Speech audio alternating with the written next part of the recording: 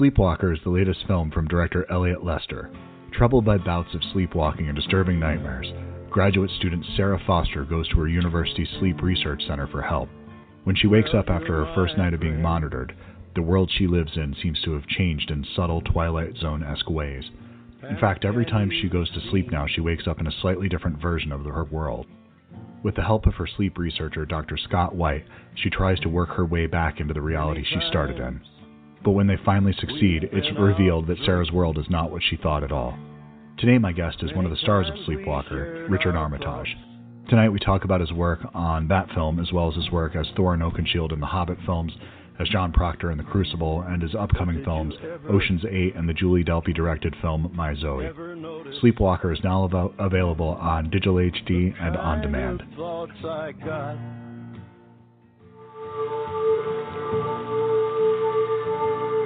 Hello?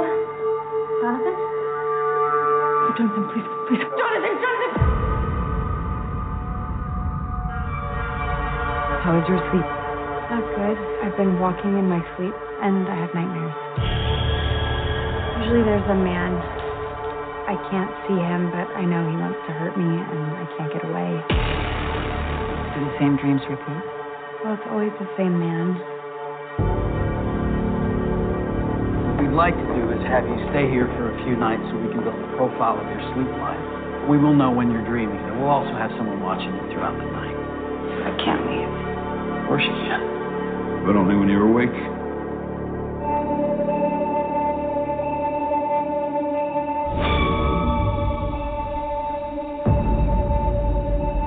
Excuse me. I'm sorry. It's Sarah. You don't remember. How do you feel? In this other world, who recognizes you? The man. Feels like the man in my dreams. He wants to hurt me. Tell me what happened to your husband. He had a gun. He was obsessed with my husband's books. This doesn't make sense to me.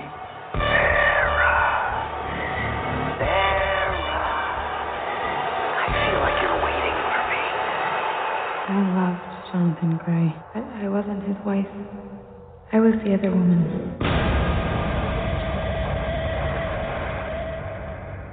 And our nightmare. Nice. We just got a hurricane coming into New York. It feels like that anyway. So nice to be indoors today. Yeah, absolutely. But thank you for taking time to discuss Sleepwalker. I really do appreciate it. I really enjoyed the film. Oh, great. Thanks. But before I went into that, I saw something else that you were doing that actually kind of really piqued my interest, and that was that you did a reading of Dr. Jekyll and Mr. Hyde for Audible. How did that come together? I've done quite a lot of work with Audible over the years, and whenever they throw something at me, I find it very hard to say no, because I love the way that they present the work and the time that it takes and the producers that they use. And they came to me with this as a Halloween special, and I'd never read the book before, but so I was really intrigued to find out what the real story was. And the thing that really struck me about it was that it feels like medical documents from a psychologist or a doctor in its form. So there was a sort of heightened sense of reality, even though it's a fictional piece by Robert Louis Stevenson. I really, really enjoyed it. It was great. It was really interesting to sort of find a voice for that kind of medical journal style. And that was actually exactly what I wanted to ask you about, because it is such an unusual style, the way that book's put together. So for whatever reason, there can be things that sound fine in our heads when we're reading them, but when it comes time to actually say them out loud or perform them, it can come out totally different. Was there any part of the book or any passages that stood out as particularly challenging? It took me by surprise, because I didn't realize when I was reading it with my eyes that the very final document is actually from Dr. Jekyll himself. So it's very much a first-person account of what happened in the form of I did this and I did that. And I found that to be interesting, because you have to, from every other perspective, it's always observed, and it's obviously it contains the opinion of the person observing, whereas when it's in the first person, you really understand that the person writing this moment in time is talking about what's happening to him in real time, and that was really interesting. And is that something where you like taking on those challenges of just looking through the stuff you've worked on in the past? You have quite a diverse career so far, and do you like the challenge of working with existing properties that people know, like in the Crucible or the Hobbit films, or even now with Dr. Jekyll and Mr. Hyde, or do you like to be the one that introduces the world to the character? I like a bit of both. I mean, I've always been inspired by literature. I think it's what drew me to acting in the first place, because I was quite a bookish kid, so I was always kind of reading something, and, you know, your imagination is formed by the material you read, whether it's a very childish book or, you know, as I got older, more sophisticated material. And actually in later life, I like nonfiction, but for some reason my brain will always sort of fictionalize or create a world in which this story exists. And so whatever medium I'm working in, whether it's an audio book or a TV show or a film, when I open the script to read it, I start to create the world in my head. And I think that's the first point of call for me, is something, whether it's something I'm interested in. I do find it hard to engage with something that I possibly wouldn't watch myself. I think, the ground has to be fertile to draw an audience in. Yeah, absolutely. I think if you're not invested in the story, how could you expect anyone else to be? And that's something that ties in perfectly with Sleepwalker, because it's something that right away from that opening scene, it just grabs your attention and it pulls you in. You know that this isn't going to be a passive experience watching this film. Is that how it read when you got the screenplay? It was a really difficult read, actually. And I think, this genre and this style of filmmaking is also quite a difficult thing for an audience to receive, because it is so blurred with what's real and what's in the imagination or the dreams of the character that, people like a very singular, strong, logical narrative. And when you get into sort of the depths of the subconscious, you can get lost in it a little bit. So it was quite hard to follow the script, and I had to sort of label parts of the script. This is real, this is sleep. And then at one point I even realized that the character I was playing possibly didn't even exist. And that's a really difficult thing to wrap your head around, that you're playing somebody that doesn't exist. It's just a figment of somebody's imagination or dream. But I liked that challenge. I liked the idea of that. Absolutely. And it's almost like a David Lynchian thing, where that sort of dream logic, but taking on something like Memento, where every scene that you're watching is redefining what the film is about. And so where your character has that atypical trajectory, where it's just your relationship to the story is constantly changing. So, I mean, you mentioned that you're having to take notes on this. Is that something that you're having to sit down with the director to kind of go through scene by scene with it and know exactly where you're supposed to be? A little bit, but I also like to sort of just be free of my personal restraints. So I enjoyed the fact that I didn't always know where I was in the story or which part of the story it was, and I sort of threw myself into the hands of Elliot and actually Anna as well, because some days I turn up as one character and then the next day I turn up as another character, and it was nice to sort of just ride that wave with them. But it's interesting that you talk about Memento, because there were so many things that I was inspired by that sort of led me to choose this project, because I love Memento, but another of my favorite films was a film called La Doppia Ora, which was translated as The Double Hour by Giuseppe Capotondi. It's a similar idea of the internal workings of a mind of somebody that's possibly in a coma, and you don't know what's real and what's not. And other psychological drama like I think it's Hitchcock, but it's a 1938 film called The Lady Vanishes, and I've got a feeling it's Hitchcock, but I'm not exactly sure. Hitchcock, it is. Yep. It is, but it's just this idea of a reality which changes, and as an audience, we start with the character, so we know what their reality is, and then when someone's trying to convince them that something is not true, I mean, it couldn't be more topical for the time that we're in at the moment, where we know the truth, and then we're trying to be persuaded that the opposite is true. It's incredibly frustrating, but in terms of drama, I think it's a really interesting thing to play with. I hadn't even considered that part of it. My God, that, because I honestly, these types of films that go into the subconscious and sort of dream logic, those have always been ones that I've been attracted to, where it's not all given to me on the first viewing necessarily, where I think I could probably explain the film or understand it in a very simple one-sentence explanation, but then they're so much deeper and so much richer that you can go back to them time and time again, and it's usually something where they tend to divide audiences down the middle. Absolutely. Yeah. So, and something like Lost Highway is something that I think a lot of people just flat out hate, but that's one that I don't even know that I understand it, but I go back to it every couple of years because I feel like I need to just take another stab at it.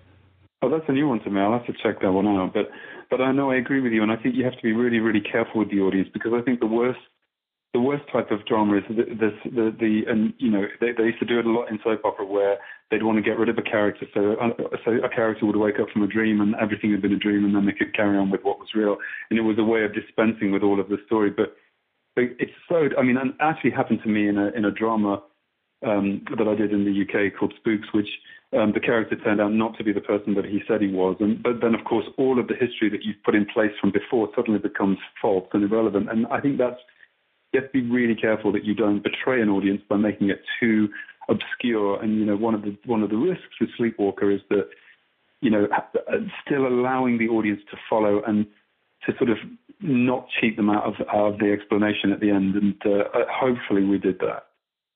Yeah, I think you, without ruining it, to getting into anything overly specific with it, I think it walks the audience enough to it where they're satisfied by it. I can just use my wife as an example because she really does hate ambiguity in film. It's something that I'm actually very attracted to. And she enjoyed the film. So I think that if we're both satisfied, you definitely got the balance. Well, that's great. And the thing is, one of the mantra that I have as an actor and a storyteller is that I always put in place everything that's real and everything that exists, but you don't necessarily have to show everything or know everything.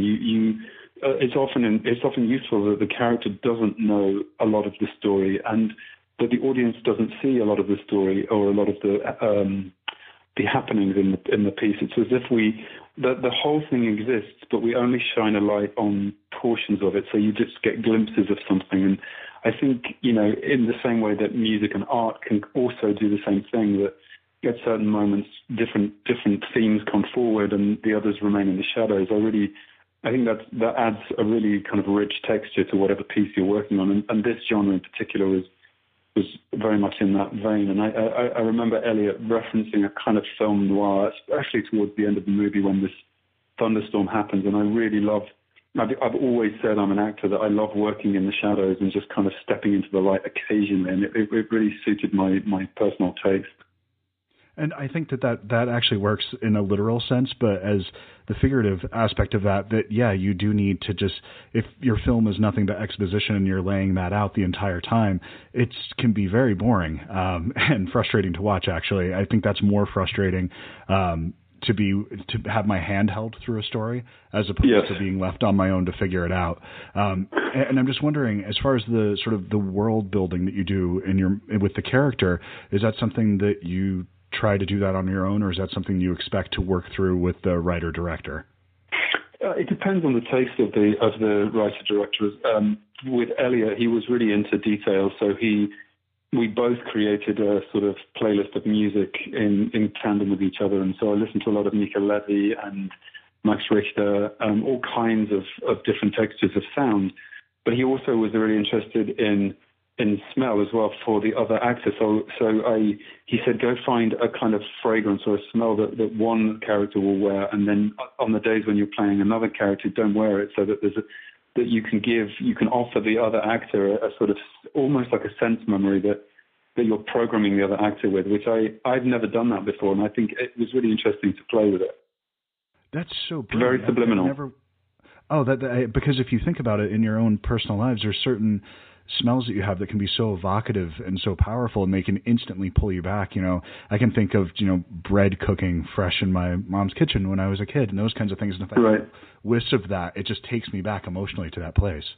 Yeah, I mean, and it's the same with taste I mean, I studied Proust in drama school, and the essence of his story is all about the triggering of memory. And of course, this piece is about dream and memory. And all of that recall comes from smell, taste, and sound. So music, a fragrance on the body of somebody, or the tea that you're tasting. It's all connected to our deep subconscious. And you as a person, you'll just get hit with a sudden wave of memory that's triggered by something. You don't always know what it is. It can somebody that just walks past you and you smell them. But it was really interesting to just offer that to Anna. So for the days in the hospital bed when she was waking up, that character would smell different to the guy that she was in a relationship with. So it was interesting. And can you talk a little bit more about your working relationship with her? How was it to sort of find these characters together? Because your relationship is definitely one of the more complex ones, I would imagine, that you've had to take on. We had such a good time working together. And actually, all of my work was with her, whereas she worked with lots of other members of the cast. But I actually felt very protective towards her because I could see, it was quite a fragile character, and she was leading the movie, so I could sense that there was a weight on her shoulders. So, I guess I fell in line with Dr. Scott, and that I started to feel, kind of paternal towards her. And then, of course, they're in a relationship together, and I didn't want her to get hurt. So both of those things kind of moved between actor and character. But we sort of stayed in contact. And then, later on last year, she was doing a musical off Broadway, and I kind of went to see her. And then I ended up playing in the same space that she was in a play that came in directly after. So she came to see me. And so it was really interesting how just a little thread of our relationship from the film kind of moved into real life. And I'm somebody that I really wish the best for her. I sort of want to champion her as an actor. So it was really nice to find that through a film. And I mean, she's wonderful in the movie. And I mean, I think I probably first noticed her in Fruitvale Station, but she's, in going back through it, and she's been doing some really interesting work. And it's somebody that I think she could definitely become a huge name for sure. Yeah, definitely. And you know what? She's got an incredible singing voice. And I don't think she knew it until she tried to do it. And so I was like, wow, I didn't know you had that voice. And she said, neither did I. So, she's adventurous and really quite daring. That was what she did in the film was really brave and daring in places. And are you a musical theater guy? I used to be, many years ago. It's how I found my way into theater. And I realized I was kind of on the wrong track, so I went back to drama school and retrained in classical theatre. And I touch on it occasionally, and I enjoy certain aspects of musical theatre. But I think I'd rather watch someone else do it than do it myself. And is there something from that, because that's the skill set that you're working with is so much different from dramatic acting and then taking that to television or film? Those are completely different skill sets as well. I mean, they have some fundamental things that are consistent, but the actual, I think possibly the more tactile side of things is different in those. Are there things that you have taken from that into the theater into television or film?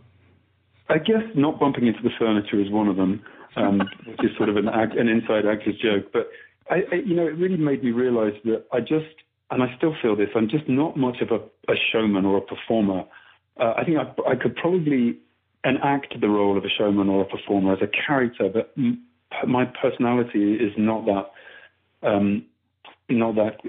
type of actor. And I realized that when I started working at a different psychological level, and we did something in drama school called a private moment exercise, and I also used it when I did The Crucible in London. And it's really about doing something very personal and repetitive that people observe you doing. And I realized that that's where my heart lays in terms of drama. I'd rather be observed rather than push or show something to an audience in a kind of virtuoso way. So that's the difference for me in terms of style.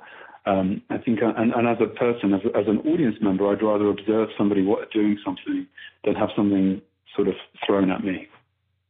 And is that something where do you feel protected of your personal life and sort of who your personal identity is?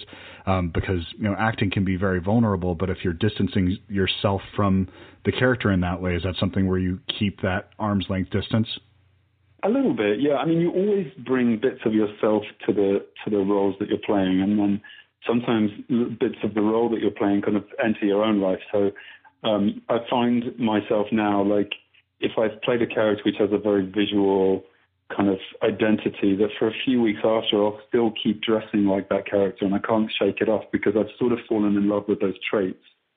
Even with something like Red Dragon that I played in Hannibal, there was a glimmer of a moment where I actually considered getting that full body tattoo. I just found it fascinating, and I loved having this kind of artwork on my back, but I was advised against it for various reasons. But there was a moment where I probably could have gone through with it. But yeah, you sort of take these things up, and it's one of the things I really enjoy about the work that I do is that the preparation is about laying all of the foundation work and almost tailoring the garment, and then you get inside of it and you wear it for a while, and then it starts to really fit you and feel comfortable to the point where you feel like you're not acting anymore, but then getting rid of it afterwards can take a little bit of time. But was there anything that you took from Dr. White into your sort of personal life afterwards? That's a good question. I guess the sense of study was interesting in him. And actually, I've played a doctor once before in a much more kind of immediate medical drama. And I really enjoyed sort of watching the size of your scene partner's pupils change shape during the scene. So this idea of someone that's studying another person, I think that really reflects me as a person more than any other character. That I think I am somebody that studies and waits and watches and listens before pitching in with my opinion. In fact, I can sometimes wait for far too long, to my own detriment. It's very fashionable now to pitch in first with your ideas, but I think I probably brought that to the character and took it away with me, this sense of observation. And this film is one of those ones that I have a tough time with because I want everybody to go out and see it, but I know clearly this isn't a film that's going to necessarily work for everybody, but I want everybody to see it because I think it'll probably work for more people than might give it a chance. Who do you think this film should be? Who do you think should be seeing this? Gosh, that's a good question. I would probably say anyone that's interested in the subconscious. And that probably is most people. I think anyone that's ever had or has very, very vivid dreams, and almost some people remember them, some people don't, but that sense of frustration when you literally wake up from a dream and you're already forgetting it, and you try to remember the immediacy of it, and it just disappears from us. So, anyone that's interested in that, I think as somebody that trades in imagination, and I crave those moments where I read a book and I'm transported just for that period where you're reading one chapter where the rest of reality falls away. If you have that ability, because some people don't, and I think people are losing the ability to completely disappear from the world for a second. Whether you can be sitting on a tube train reading a book and you can just forget where you are for a second. Anyone that's interested in that, I think this film will appeal to them because you're going to lose yourself a little bit in the maze that Elliot Lester created. You actually touched on something earlier that resonated with me that I think ties back into that last part where you said as you've grown older, you read more nonfiction, and that seems to be where you end up spending your headspace more. And I have to force myself to read fiction at this point because I'm automatically drawn to, I just kind of feel like when I'm sitting down to read a book, I don't get to do it nearly as often as I would like. I need to, kind of work out a little bit while I'm doing it. I need to make myself a better person through doing it. And I think I've lost some of that just losing myself in something. And I think we need to get back to that more as adults and sort of realign ourselves with our imaginations. Yeah, and also, there's always this need to, read what's the latest thing on what everyone else is reading.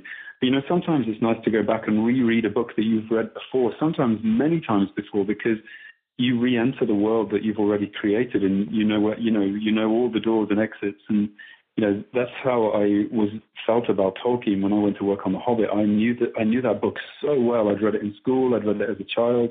I revisited it as a 40-year-old, and it was like walking around rooms that I was very familiar with, but I just felt different about them because I was so much older. And I think that's also something that's not to be sniffed at, No, of course not. And that has to be one of those, sort of surreal moments. I don't know if that's one of those kind of like pinching yourself things of your career when you're, waking up and you're seeing your name on the call sheet and, it's next to a character that you've been familiar with for probably more years than you haven't been familiar with this character. So what was that like for you?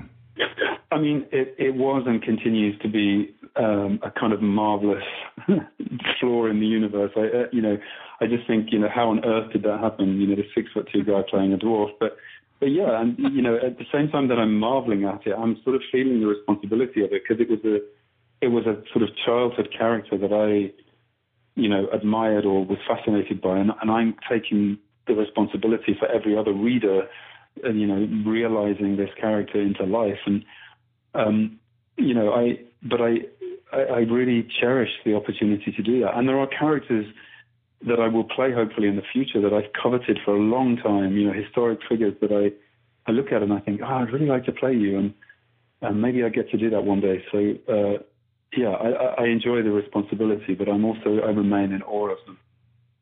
You actually have one coming up that I think it's coming up. I don't know that if you've shot it yet or not, but you're doing Julie Delpy's next film, I believe, My Zoe. Is that correct? I am indeed, and it's really interesting because a lot of the time I have to be talked into projects because I read them, and more often than not I don't like them, and then I have to be convinced about it, and then I absolutely fall in love with it.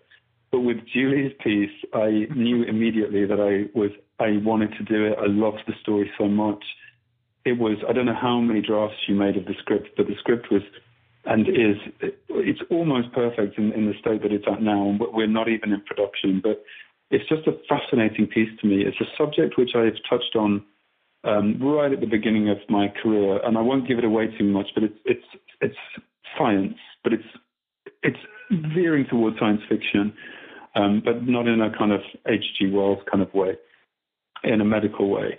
But it's a family drama, and it's a tragic story of a couple that are pulling each other apart in a divorce, and then something happens to their child, and then the story takes a really unusual course. But I'm really excited to work with her and Daniel Bruhl and Gemma Arterton, and she's written it, she's going to direct it, which is amazing, and she's found the money and she's producing it herself. She's like a little one-woman film industry all of her own, so I feel really privileged to be going to work with her.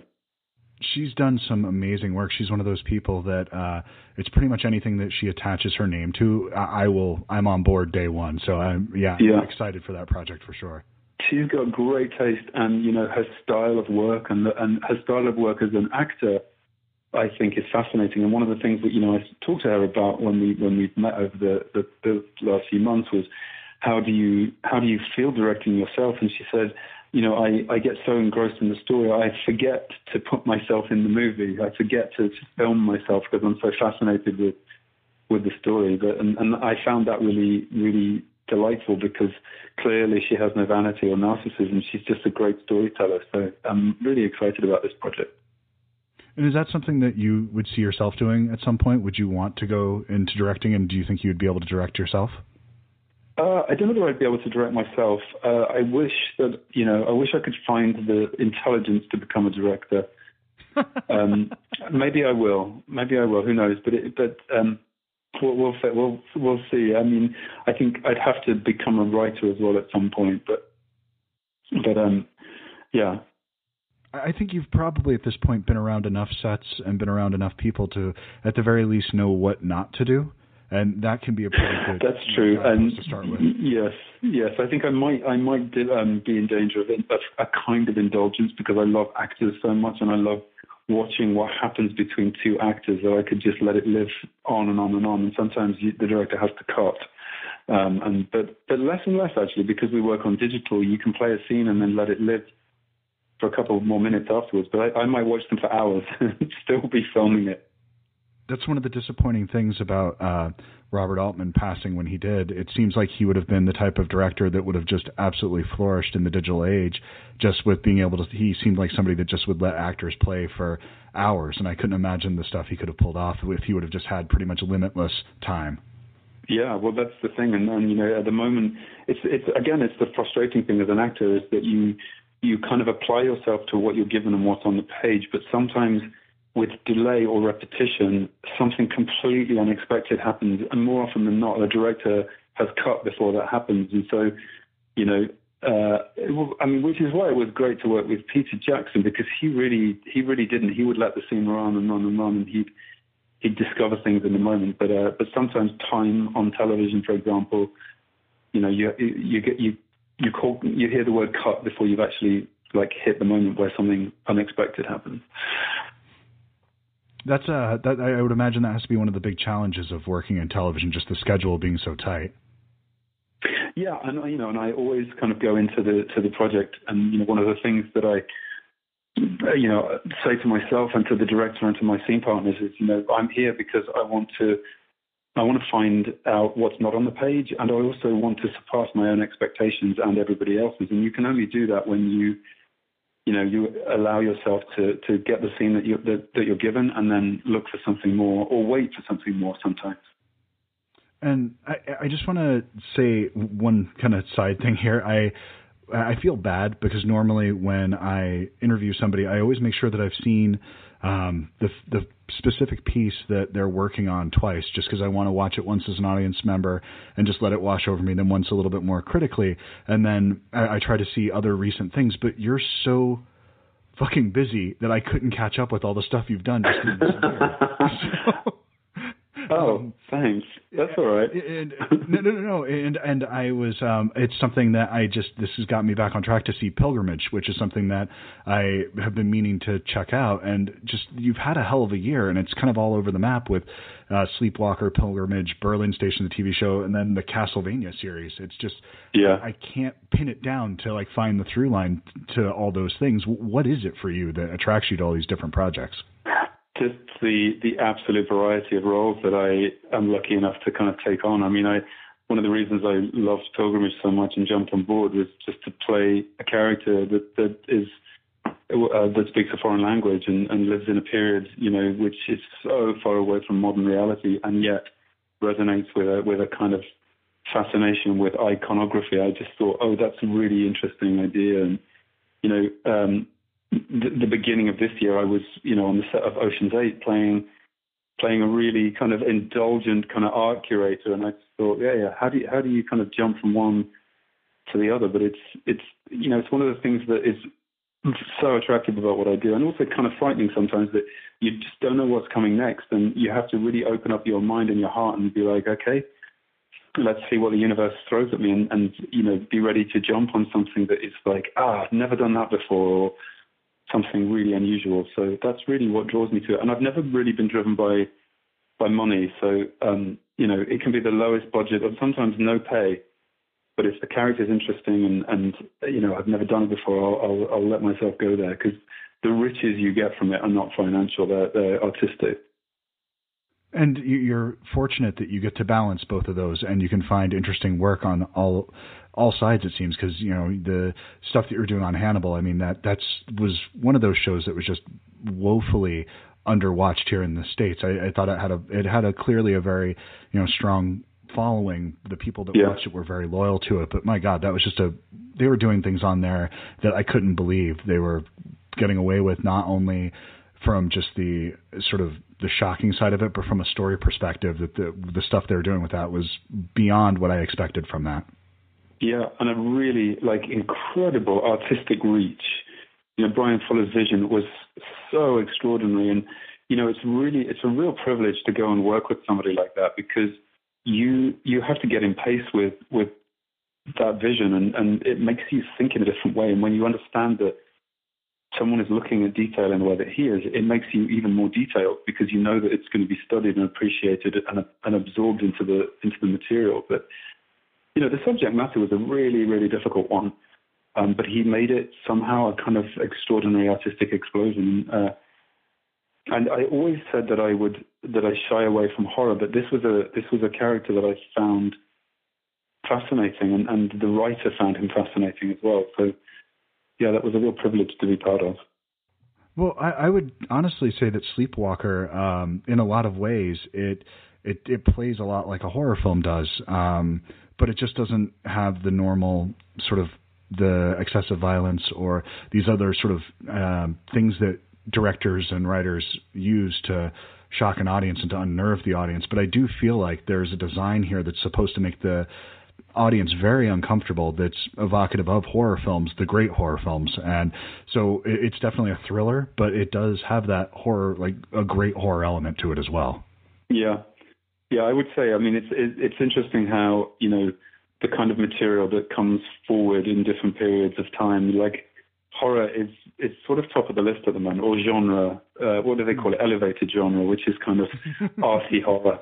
I don't know why we have a taste for it at the moment, but we do, and I think a certain level of discomfort in a film auditorium is not something that I shy away from. I recently went to see Don't Look Now, which was playing in my local cinema. I haven't seen it on a big screen before, and I don't know whether you remember that movie with Donald Sutherland and Judy Christie. Yeah. But I'd forgotten how, horror doesn't necessarily have to be heads being decapitated and flying towards the camera in 3D. And what's in your mind can be far more unsettling than what you actually see. And I hope Sleepwalker kind of just taps into that thing, because we all have a subconscious, so there's nobody left out. Even children, children dream. They have little, little dreams. Yeah, absolutely. I think you do tap into that, and that's why the film really works for me. And I really do hope anybody that's listening to this will, hopefully have stopped before they got this far into it and just go out and watch the movie, because it's something that's wonderful that I think people should definitely be checking out. Thank you. That's a great thing to say. Well, thank you again for taking time out of your evening to do this. I really do appreciate it, and best of luck. I'm looking forward to My Zoe, and that's one of those ones that I can't wait to see. Whenever that comes out, I will be there day one for that, because that's just top of the list for me right now. Oh, that's great. Thanks, Christopher. Really nice to talk to you. You as well. Thank you. Enjoy the rest of your night. Take care. Bye.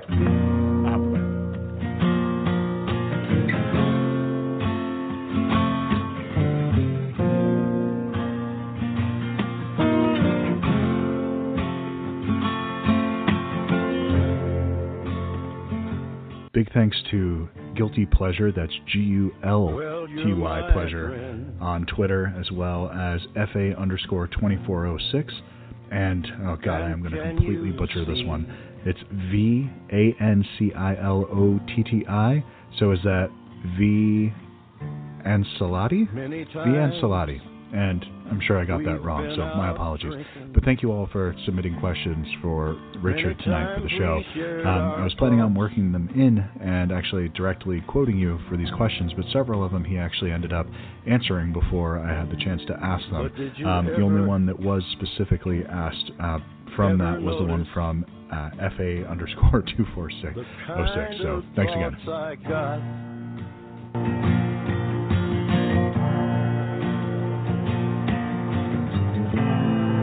Well, I have a love for everyone I know.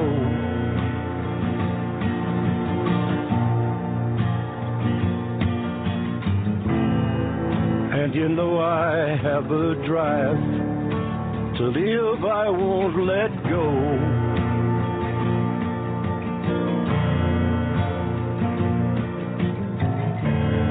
Well, can you see its opposition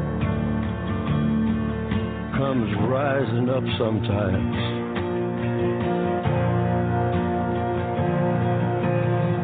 That it's dreadful and position comes blacking in my mind,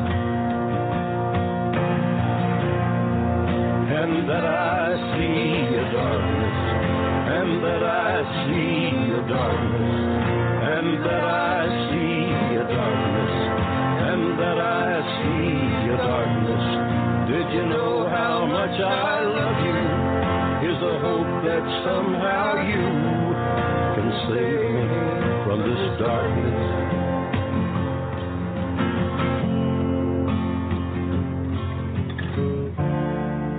Well, I hope that someday, buddy, we have peace in our lives, together or apart, alone or with our wives, and we can stop our whoring and pull the smiles inside and light it up forever and never go to sleep. My best unbeaten brother, this isn't all I see.